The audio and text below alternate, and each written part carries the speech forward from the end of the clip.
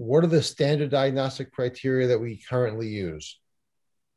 Um, so with diagnosing keratoconus, there are a few different areas that we look at diagnostically, one being with topography. We want to see what the corneal curvature average looks like, and especially if that steep corneal curvature is greater than like 47 diopters. We are looking for the difference between the superior and inferior bow ties or the semi-meridians.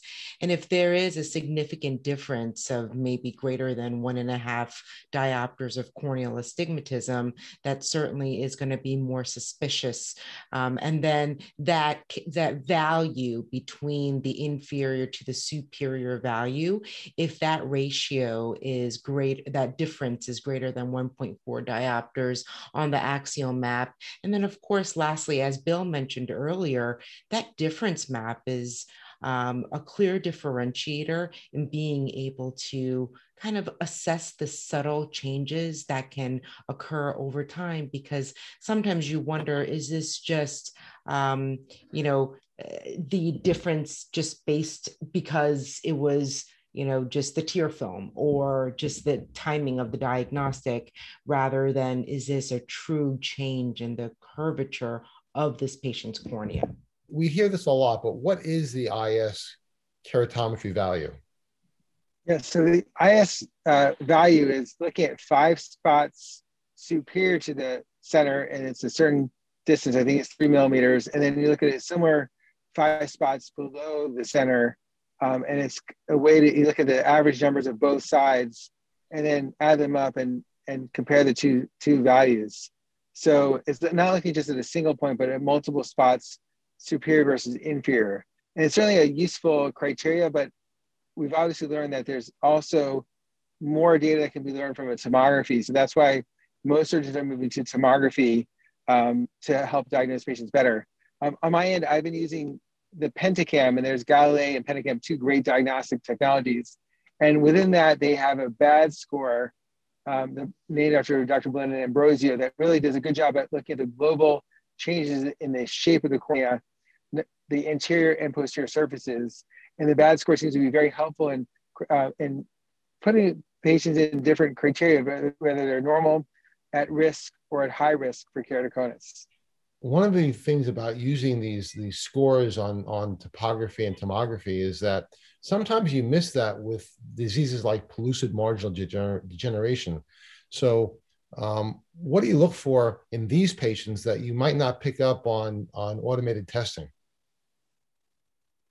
Bill, how would you respond to that? So those patients, if you're looking at the tomography, you'll see, or even topography, you'll see that there's this lobster claw pattern, and it also the steeping is very far inferior. So it might miss in that IS ratio. It may not even be visible, but you have to just look at the global cornea, and you'll start to see this inferior steepening for pellucid marginal degeneration. So it's not central; it's very far peripheral, and that's why sometimes it's picked up later.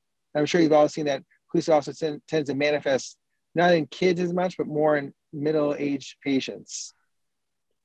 There are a number of patients that have sort of a central nipple cone, if you will, and those patients, inferior, superior doesn't work too well, but pellucid is pretty straightforward to diagnose usually, but it's those central cones sometimes that can confuse you, but they'll usually have steepening and, particularly posterior and anterior steepening and a classical pattern also on topography, but IS won't help you there.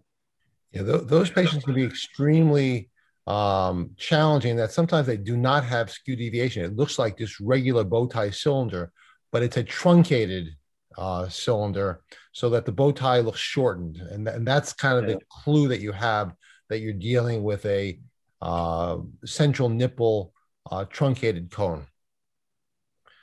Let's talk about more about diagnosing keratoconus, and that is looking at corneal tomography. Terry, you want to take this? Sure. I mean, this has obviously changed the game for a lot of us in terms of getting at that goal of diagnosing keratoconus early.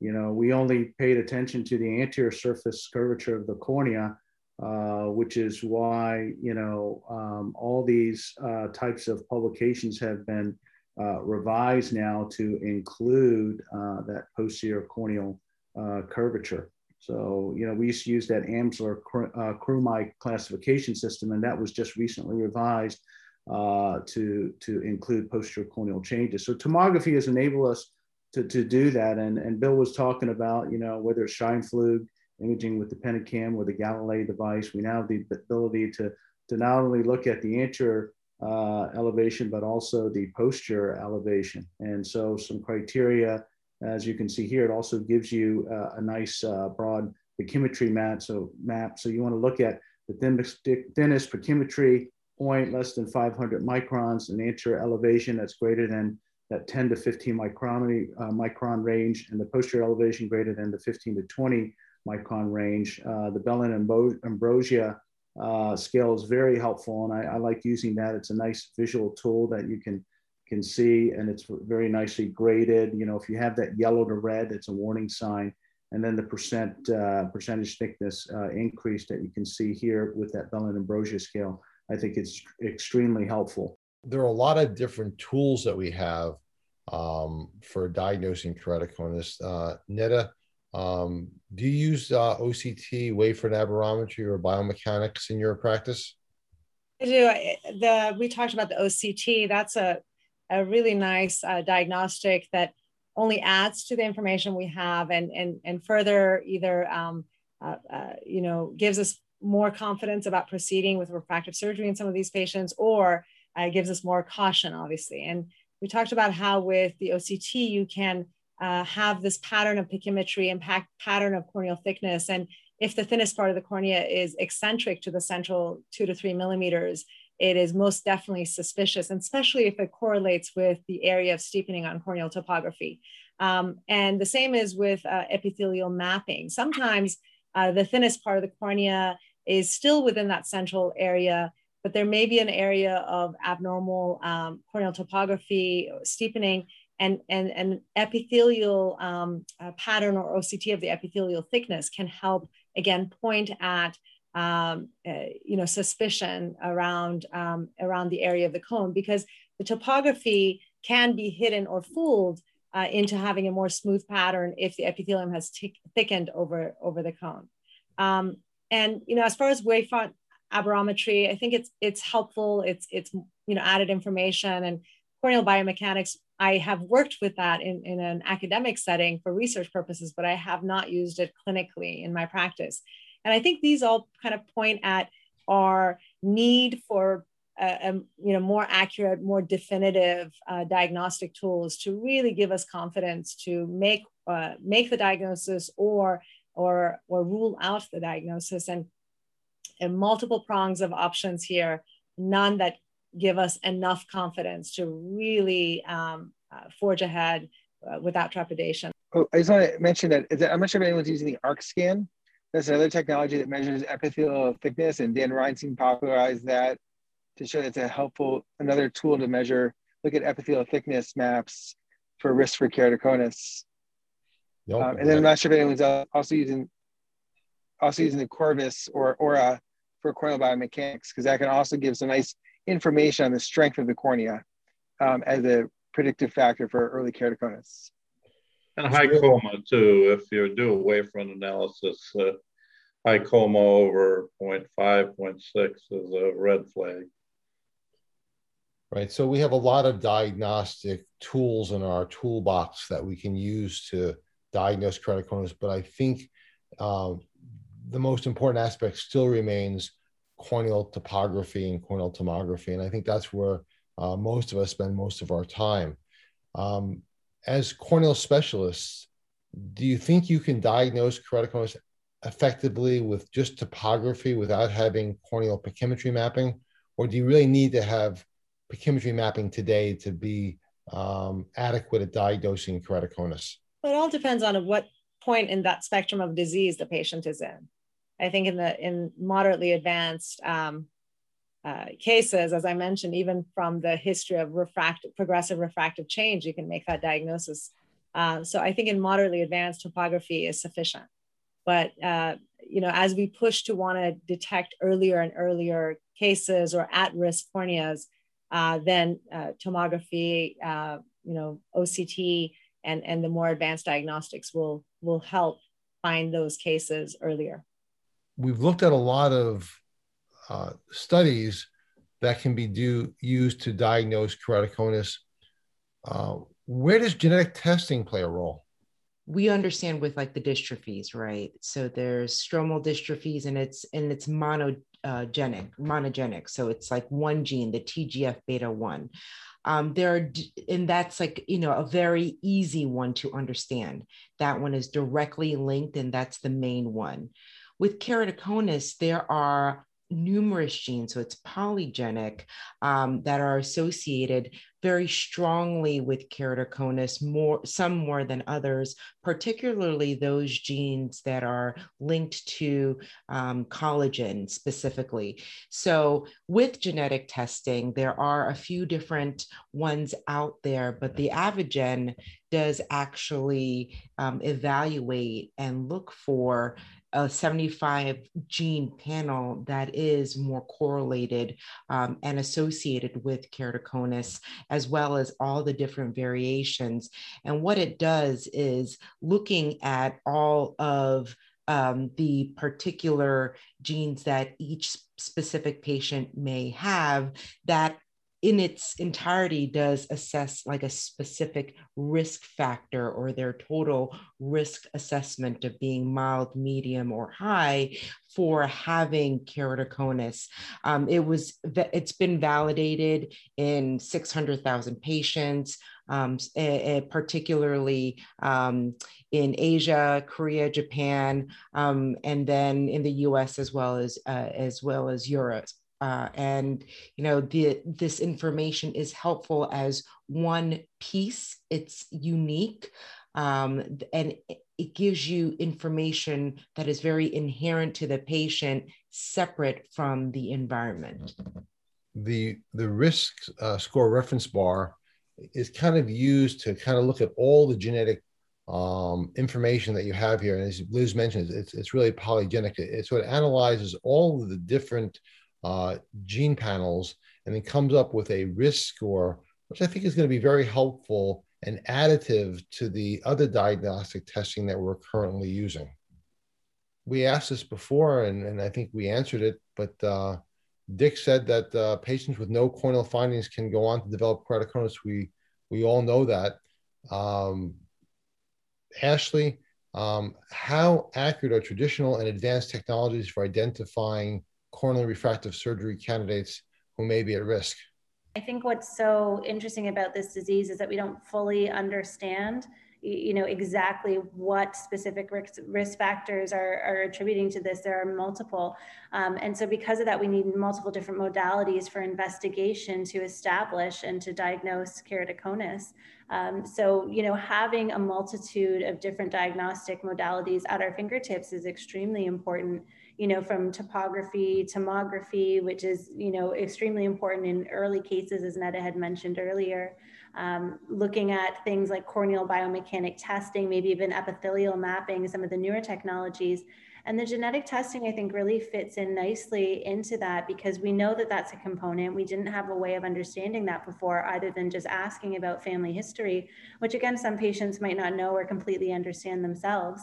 And so being able to be given then a risk score based on that genetic information, I think is just another thing that you can add to your armamentarium. We see many patients who come into us to see us, and they tell us that they only want to have LASIK. They don't want to have PRK. And they may be borderline in certain criteria, such as they may have completely normal topographies, but their corneas may be a little thin. A thin cornea, as Bill Trattler has pointed out, doesn't necessarily mean a patient is going to go on to develop keratoconus. Having genetic markers to aid us in deciding who can go on to LASIK and who should have PRK or who should have no surgery at all, I think will be very helpful in the maybe the 100,000 patients a year who are having PRK who maybe don't need to have it done. I agree with you 100%. I also like to think of the patients that have keratoconus in one eye and their second eye is normal. And you look at their complete normal eye, topography is normal, corneal biomechanics are normal, but we know that we would never perform LASIK on that patient because they're at high risk for developing keratoconus in the future. If we had a genetic test and could prove that genetically this eye was at risk, it would help us. And that makes us think about patients that look normal in both eyes. There's a percent that just haven't manifested keratoconus, and that's where the genetic test will help us. What are the red flags that you would be concerned about that would lead you to recommend a genetic test to identify possible keratoconus? We certainly have great diagnostic tools, and you can see a lot of the findings that are listed here in terms of things that make you, as Dick said, nervous about proceeding with LASIK surgery. So whether that's, typically it's that asymmetric bow tie or that bow tie that has a skewed axis. Certainly patients that have significant with the rule astigmatism, but even against the rule astigmatism, like when you see that crab claw that can not only come from pellucid, but it can also come from an inferior cone as well. And if you have, irregular astigmatism, that's always concerning. I usually worry more about high corneal curvature, like we said, a K that's greater than 47 than I do just simple high myopia. That corneal curvature concerns me more. And, we certainly know that with time, we've become more selective in our patients. For instance, we've moved from using a residual stromal bed of 250 to now most using 300 microns. And also as far as thinner corneal pachymetry, some folks are not doing LASIK on folks who have lower than a 500 Pachy. So, but we don't have, we don't have that perfect, allotment of diagnostic tests that are definitive, certainly. So adding a test like a genetic test here, I think complements very well what we currently have, especially addressing that family member with keratoconus. So once we hear that or get that from the history, certainly we're all worried that this patient may be at high risk, but currently now there's no way to assess that. So I think ordering a genetic test in this scenario can be very complementary and additive in terms of making a decision, not only perhaps of whether or not a patient is a corneal refractive surgery candidate, but also help selecting, whether they're a better candidate for perhaps a surface ablation procedure. I think our better diagnostic tools have led us to perform more PRK, but I would also add our fear of complications that may be unfounded sometimes may also be playing a role there as well. And that's where knowledge will be crucial to removing that fear that affects not only doctors, but patients as well. Not every refractive practice can have the slew of, or the litany of the diagnostic tests, including the biomechanics and corneal hysteresis and such, so or OCT corneal epithelial mapping. So to be able to have that extra bit of knowledge that genetic testing can offer can provide greater confidence in what the surgeon can recommend to the patient. And I'd also add that we see very commonly patients will come to our practice for consultation and they get told two different stories by two different doctors at two different centers. And the normal response by these patients is to go ahead and do nothing because they don't really have any criteria to be comfortable with. Adding genetic testing, I think, will take those patients and give them a level of comfort when there's two different diagnostic concerns and will allow them to proceed with surgery where they otherwise would have been incapacitated by fear because of the concern that they were listening to the wrong doctor. Let's talk about the military. The military does refractive surgery on very young patients. These are 18, 19, 20-year-olds having refractive surgery. Those are the patients that I'm most concerned about who come in for surgery because you don't know what's going to happen to them. The 30-year-olds we see in private practice are a very different group of patients. Would you be more concerned about ectasia and be more likely to get genetic testing on a younger patient?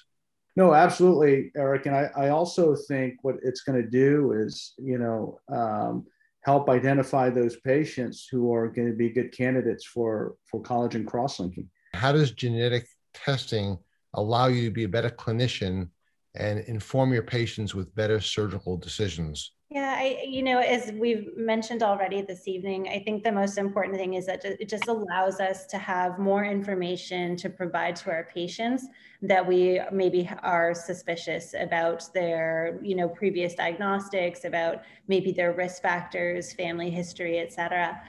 So I really think the genetic testing comes into play to, one, increase our ability to offer this, vision changing procedure to patients who want this done in a safe way, and to provide them more information about their risk of having some kind of complication. One quick thought, Eric, on genetic testing, and we know that it's being looked at in every field, and it's controversial, but the time to do genetic testing is when it might change what you do, and so if it's not going to change what you do, then it's sort of an academic exercise. But if genetic testing might change what you do, then I think it can be meaningful and useful. And again, on that subgroup of patients where it's going to change what you recommend, LASIK versus PRK or nothing versus LASIK or PRK, then it's a meaningful test. When you think about it, the diagnostic tools that we've used thus far have all looked at the sequela of the disease, not the underlying cause. It's looked at this as, this change in the corneal curvature, the sequela of the progressive disease. The missing link has been finding that underlying risk factor being the genetic predilection of developing the disease. And I think this additive tool, as everyone has mentioned here, will make us better refractive surgeons, because after all, refractive surgery is an elective procedure. And as I mentioned, and as everyone nodded their head, I would never want to cause ectasia in a patient if I can help it. And if this can help me be a better refractive surgeon by doing a better job in risk stratification and possibly turning a patient away from corneal-based procedure and towards ICL, like Liz was mentioning, or nothing at all, I would be a better surgeon as a result. What are the future applications of genetic testing in ophthalmic practices, and how does this application of genetic testing influence your ability to perform corneal cross-linking, maybe on the sooner side? Dick, you mentioned, unless this knowledge allows you to act, it's really an academic exercise.